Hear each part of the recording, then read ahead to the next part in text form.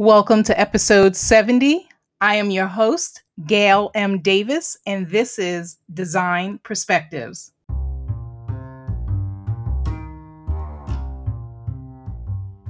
Welcome to the Design Perspectives podcast. I am your host, Gail Davis. I will talk all things design, from expectation to reality, from what to expect when working with designers as well as the trades. And from time to time, current events will seep their way into the conversation. In the meantime, sit back, relax, and listen. What do you do when you have a pain point and no one is addressing it? You start your own business. And that's exactly what Ella Hall of Stitch Room did. She was the liaison, and she was the person who, when designers were unhappy with the product because she was in the space with them, they would complain to her and she would make it right. She started sewing when she was a little girl in the Midwest and morphed this into an amazing business. Not only does she create stunning pillows, she does headboards, window treatments, and has hired a master upholsterer. So please go check out Stitch Room. It is an amazing platform. And instead of, going to your workroom, you can do everything through the website. It is superfluous the way she has this running. Without further ado, let's hear Ella's story. Hey, Ella, good morning. Thank you so much for agreeing to do this podcast. I can't wait to talk to you. Good morning, Gail. Thanks for having me on. Okay, so I want to hear about the Stitch Room because clearly this was a pain point. Let's talk about, and we'll explain to the people, how did you get started and why? Yes. So, hi, everybody.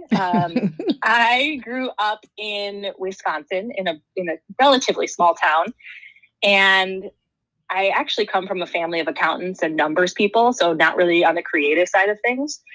And when I was 7 years old, I asked Santa for a sewing machine, and it was totally out of the blue. And I think it was because I had seen one when I went over to one of my friend's houses, and her mom had this whole setup in the basement, and she was quilting. And I was in awe of this machine that had these capabilities of like transforming a flat piece of fabric into something functional and wearable and beautiful. And I was so obsessed. So I started making things, and I would sew on the nights and the weekends. As a kid, I was very weird. Like, my mom would come in my room and be like, "What are you doing?" And I would just be cranking away on the sewing machine. And she's like, "This is so strange. Like, I do not have an ounce of creativity in me. I don't know how my child has this," but I was totally obsessed with it. And I had 3 younger sisters, so I was making clothes for them. I would make like clothes for stuffed animals. Oh, and love it. I was always entrepreneurial. So when I was 12 years old, I tried to get a patent on this product that I invented called the crutch bag. And so what it was is that I was actually injured at the time because I was a dancer and I broke my ankle, and I was on crutches, and I wanted to carry things with me as I was going places. So I made these little pockets that I sewed on to my crutches, and there was like a little strap of Velcro to keep them on. And I was just a creative kid like that. And nothing ever happened with this patent. But, I started a little business called Crutch Bags, and I was selling them to other injured kids at the time, which was so strange, but it was hilarious. It sounds good, though. It sounds so good. I know. So, and then the last story is that in high school, I actually took the drapery down, and this is kind of where interior comes in, interior design. So I took the drapery down from my living room, and I made my homecoming dress out of it. What? Without telling my mom. And we happened to have photos in the backyard that day, and she's looking at me with the other parents being like, "That dress looks so familiar." And she couldn't like put her finger on it. She was so confused about this dress. She's like, "I've never seen this dress before that you're wearing, but it looks familiar." And I didn't tell her, and I was waiting to tell her until I was in front of other people so she wouldn't freak out on me. And I told her, I was like, "Mom, I'm sorry, but I couldn't find any fabric, and I took the drapery down and I made the dress." And she's like, "This is insane." But that was the beginning of my journey. So that was me as a kid. It led me to New York City. I went to Parsons, and I earned a fashion degree there. And then I spent some time at several fashion startups, and then I found a job at an interior design startup. I realized fashion design wasn't for me, but I wanted to be in a high, fast growth environment with some level of creativity, and that was interior design. So I kind of fell into this job as a client services person, and I was the liaison essentially between the designer and their clients. So I managed the process from beginning to end, and mostly was only communicated to when there was a problem. And so this is where, Gail, what you were speaking about, the pain point comes in. And designers were communicating to me that they were having issues with their custom resources that they had. So, for example, a designer sent in fabric to get a chair made, and they made the chair on the opposite side of the fabric. So like the back, was facing out, which was a problem. Right. And it wasn't the quality of the chair, of the upholstery. Like that was great. It was the communication of which side was the outside. So what I noticed and what I pinpointed was it was the details communicated to the maker that was not being communicated to properly. Okay. So because I had this very high attention to detail, and I was in this role and communicating with designers, and I had the skill set of sewing, I said, okay, let me cut out all of these issues for you, because also I don't want to deal with them. Right. So let's start small. Let me start sewing your pillows. Bring your fabric to me in the office. I'll bring it home. I'll sew it over the weekend. I'll charge you half the price that whoever else you're going to is charging, and I'll cut down in half the time. So I started cranking out sewing projects in my living room. And I honestly only had just this, like a standing machine on my living room table or my dining room table. And I know I needed something a little bit more industrial, because I was working with upholstery grade fabrics that, required a little bit of a heavier duty machine. So I was searching through Craigslist, and I came across this machine in the West Village, and I went to go check it out. And it actually happened to be from a student at Parsons, because it had like a Parsons sticker on the side of the machine. Right. So I'm so excited. It was a great price. I walk up the stairs. I enter into the room. There's a sewing machine right there. And I remember it was like a hot summer day, and I tested out the machine. I was like, this is great. I go back home. And at the time I was living with my boyfriend and another roommate, and my boyfriend now is my husband. But at the time it was just my boyfriend, and I come home. I had no money. I had nothing saved up.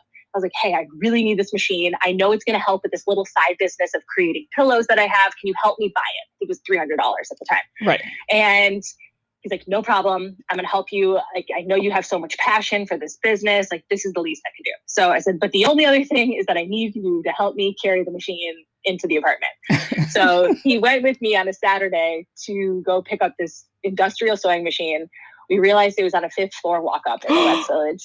And my God. It was so sweaty because there's no air conditioning. And we took 2.5 hours to go down the stairs with the machine. Meanwhile, he has like a huge gash on his arm. He now has scars from this experience, but he's like, this better turn into something. You better make it work. Yes, make it worth it. Better make it work. So we get home, and that was the end of that story. But that was the first machine that I had, and it got me pretty far. But essentially, slowly after starting to work on these projects for designers, I decided, this is a great opportunity for me to take it a step further. I can do more than just pillows. I can bring on more people. This is such a need, because organically designers were starting to flock towards this business, mostly because I could communicate very well. And I was communicating with younger designers who like to just text, or they like using web applications. Right. And they don't really like chatting on the phone or sending emails very much. They just want to give me the details and me to do it. So I decided, let me build a robust, easy to use website where the designers can enter in all their details and information, and I can track it, and it will reduce communication issues. And designers can constantly update their project. Let's say if a measurement changes, or if there's an extra detail that needs to be communicated, this website allows them to edit their project up until the point that we receive the fabric. And even after that, I was able to communicate with designers if there were changes that needed to happen. So a couple years roll by. I still have this kind of as a side hustle. And then I realized, let's make this legit. Let's really make this a true company. I brought on a co-founder, Tom, who's in LA actually currently, and he has the tech side of things. So he built out this very amazing platform that allows designers to enter in all the details of the project. And then on the back end, it allows our manufacturing to track the production process from beginning to end to make sure that we're hitting all the deadlines we need to and that we're delivering products on time. Right. Because I think that was another pain point of these designers. You keep calling up your upholsterer or your workroom and they're like, oh, probably next week, maybe the week after. I'm not really sure when it's going to be ready. And I was a huge stickler on timelines. So now designers have the ability to log into their account and see what date the project is going to ship. And for some reason, if that does change, there's a notification that happens much like prior to that date. So there's a lot less calling going on from designers calling in, where's my stuff? Where's my stuff? Like there's a very easy to use tracking system within that website. So now we're at this point where we have this tech-enabled custom home furnishings company. So essentially our main products are pillows, custom cushions. That was the second product offering. And now we're into ottomans, headboards, reupholstery, sofas, the whole shebang, I would say. Drapery. Right. Drapery is new. And we're, just trying to optimize and get better and better at the manufacturing side of things. We have a manufacturing facility in Greenpoint in Brooklyn. And we are actually working on projects all over the U.S. So we have shipping capabilities all over the U.S., which has been really great to be able to service all different communities. Wow. Okay. So how many people do you have on staff currently? So I have 6 full-time, and then I have about 8 others that are either part-time or contractors that come in to help with the actual manufacturing. Oh my God. Okay. So it's great that you're a communicator and you're absolutely right about everything you said, because it can be a pain point. And because I think people also treat the accessories as last minute and not really give that much thought to it. And so that's super important. All right. So now that business is up and running, so sorry, I'm like stuttering here because there's so much I want to ask you. I'm like, where do we go from here? Okay. So what did you think the business would be, right? Because you thought it was one thing. And what do you know it actually is? And what is your most valuable lesson that you have learned being an entrepreneur and being in business for yourself? Because everybody thinks being an entrepreneur is fun, easy. Oh, you get to make your own hours. You get to work Monday through Thursday, 10 to 4, and Friday, go to the beach. I wish. That sounds like a dream. I think if that were true, everyone would do it, right? True. Someone once told me that, if it was easy, everyone would do it. And that's why not everyone does it. But I think I sometimes make it look like that. But honestly, inside it's very hard. Okay, so first question is, what did I think it would be and what is it? So yes.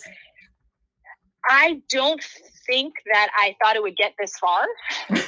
Honestly, when I first started it, it was totally out of a necessity and a pain point that I experienced and that I saw. And I was really just trying to solve that problem. I've always been entrepreneurial. I've always been a leader. Again, going back to growing up, I'm the oldest of 4 girls, and I was just always that role, and I love being that role. Mm-hmm. And I always wanted, I think, to have my own business, but I always told myself I'm never going to just create a business to be a business owner or just to do it. There has to be a need and there has to be a pain point that I'm solving. Right.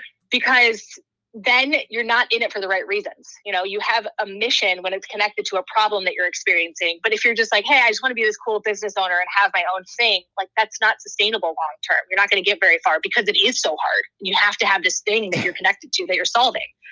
So again, I don't think it would get as far as we have, which is awesome. I think it's because I have been so dedicated. And again, I just had a baby. So honestly, I'm just starting to ease back into things. But before having the baby in October, I was working 80 to 100 hour weeks. It was insane just because that was my baby. Like now I have a real human baby, but before that it was Stitch Room and that was my baby.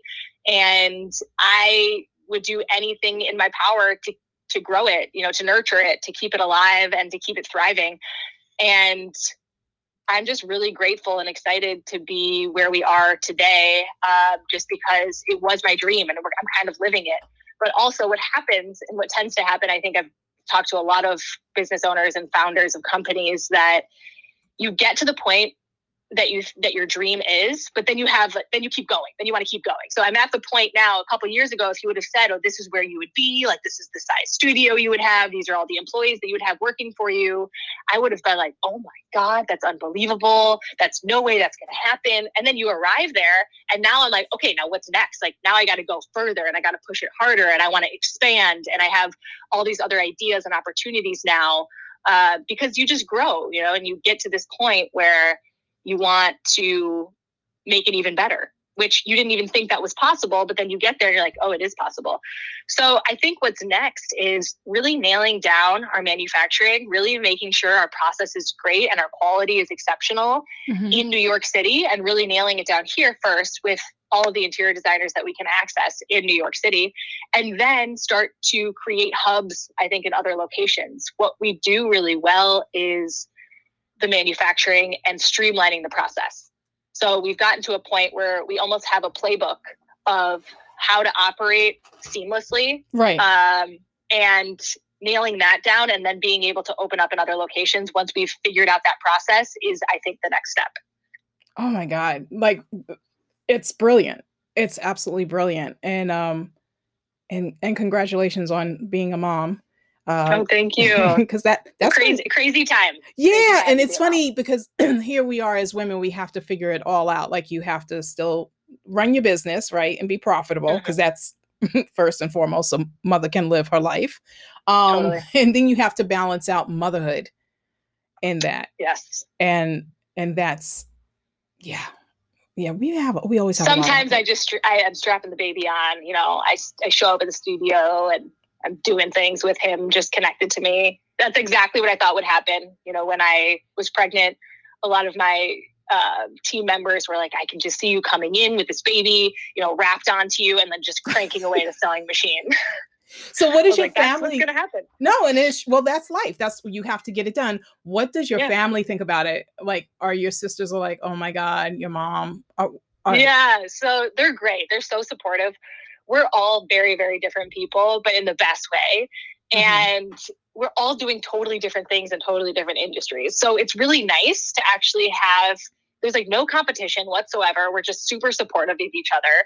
And I actually have one sister that's in New York now that I'm able to see a lot. So that's really great to have that support, especially during COVID. And my mom, she's actually a teacher, but because of COVID and she's high risk, she had to step away from teaching for a while. So she's actually helping at Stitch Room.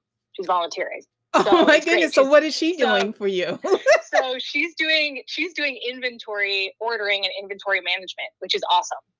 So she's creating spreadsheets, she's ordering all the foam that we need from our suppliers, all the glue, all the necessary things to complete a project. She's on top of. It's so funny. You just said foam. I had a pit in my stomach. I just had a vendor reach out to me saying there's a foam shortage. And what I just ordered just made the cusp and got the last bit of foam. And I was like, oh, thank God, because it's for a show house that I'm doing. No, I know. We're dealing with that too. So we're trying to get ahead of it and order a ton that we can just have sitting there. I think it was due to the Texas freeze and what was happening over there. Yeah. Now, so we're dealing with that too. Yeah, COVID has really made you, if you were not a patient person, you've had to learn patience. Yes. And you had to learn to pivot real fast. You couldn't sit there and be like, oh, this is horrible. You have to be like, okay, this is horrible. What do I need to do to keep the business running? I'm sure that business is super busy for you and has spiked because as an interior designer, I know a lot of people thought once COVID happened, everybody was going to be, especially designers, are like, that's it, my business is over. And for me, I was just like, no, I think we're all looking at this the wrong way. This is an opportunity where people are sitting in their homes and they're realizing this does not work for me.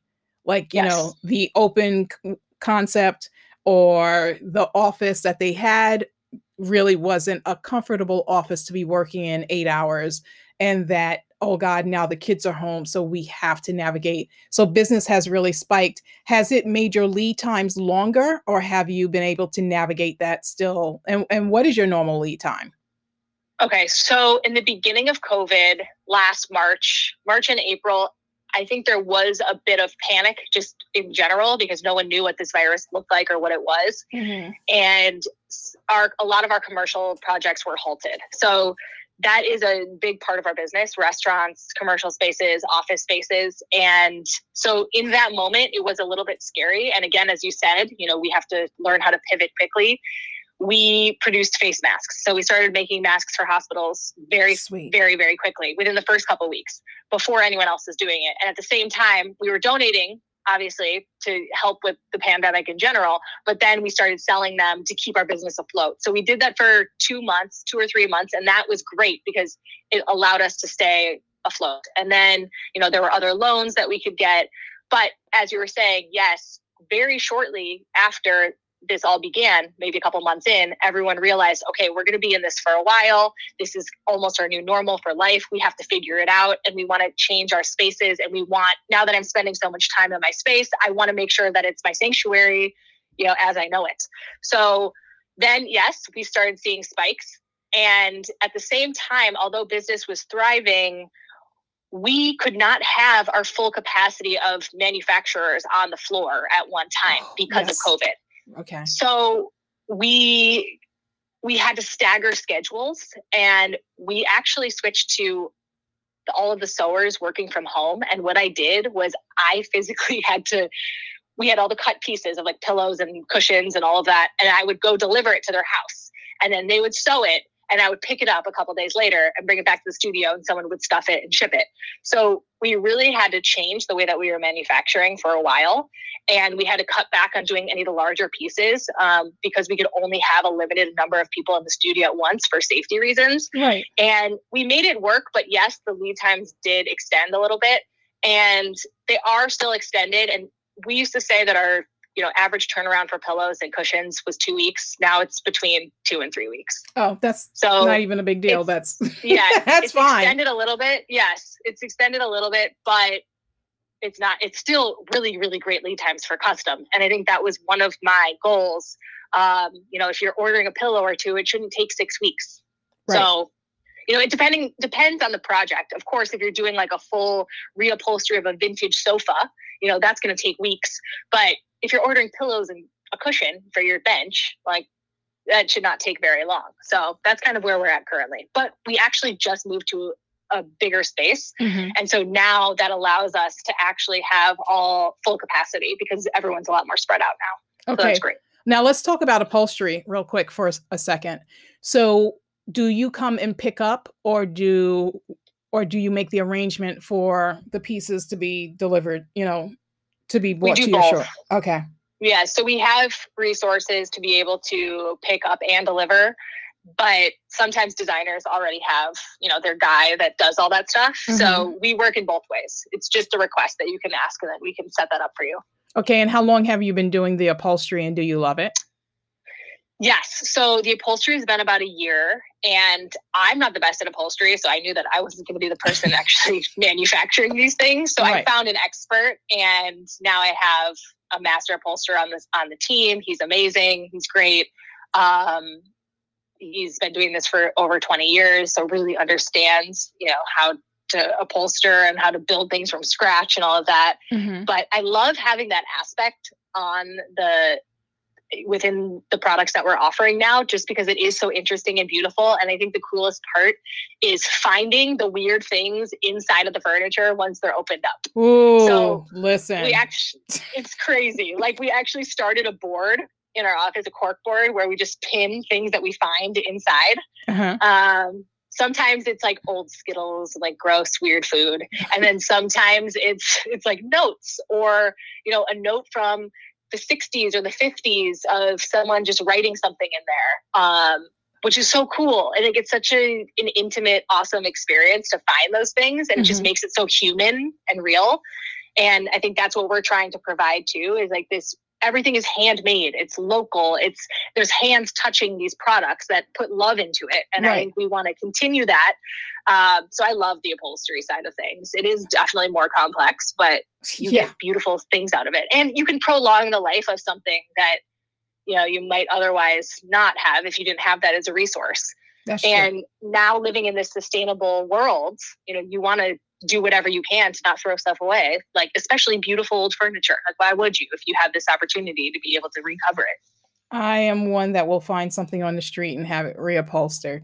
I mean, Same. and I've done that whether it's for clients, because it's like good bones and a great silhouette, but Yes. it's just lost. She just lost her luster. So you have to make it Yeah. better. What is the lead She needs time? a new outfit. Yes. She needs new heels. So what is the lead time on the upholstery? I would say, again, depending on the piece, probably about 4 to 6 weeks. Okay. Currently. Yeah, again, we only have one person on staff doing it. I'm actually looking to hire. So if anyone's listening to this that knows an upholsterer looking for a job, just kidding. No, we're trying to find more people. But again, like, it's such an art form. It is. It's hard. It's hard to find. So we're working on that. We're also probably going to be training, younger, less experienced people, because again, it's just something you have to learn over time. This is true.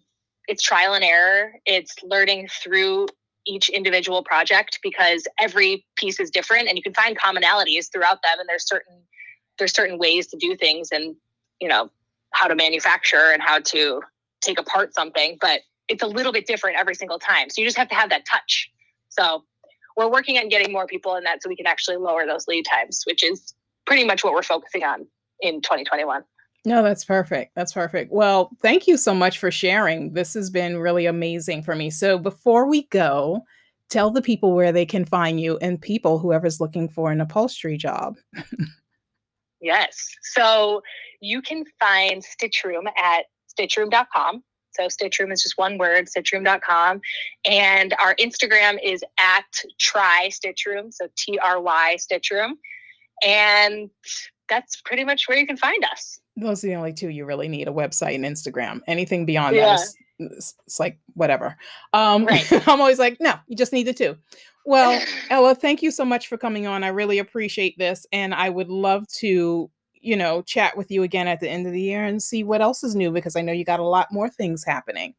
Yes, so. That'd be amazing. Thanks, Gail. I appreciate it. This is fun. No problem. Enjoy your day, my love. Thank you.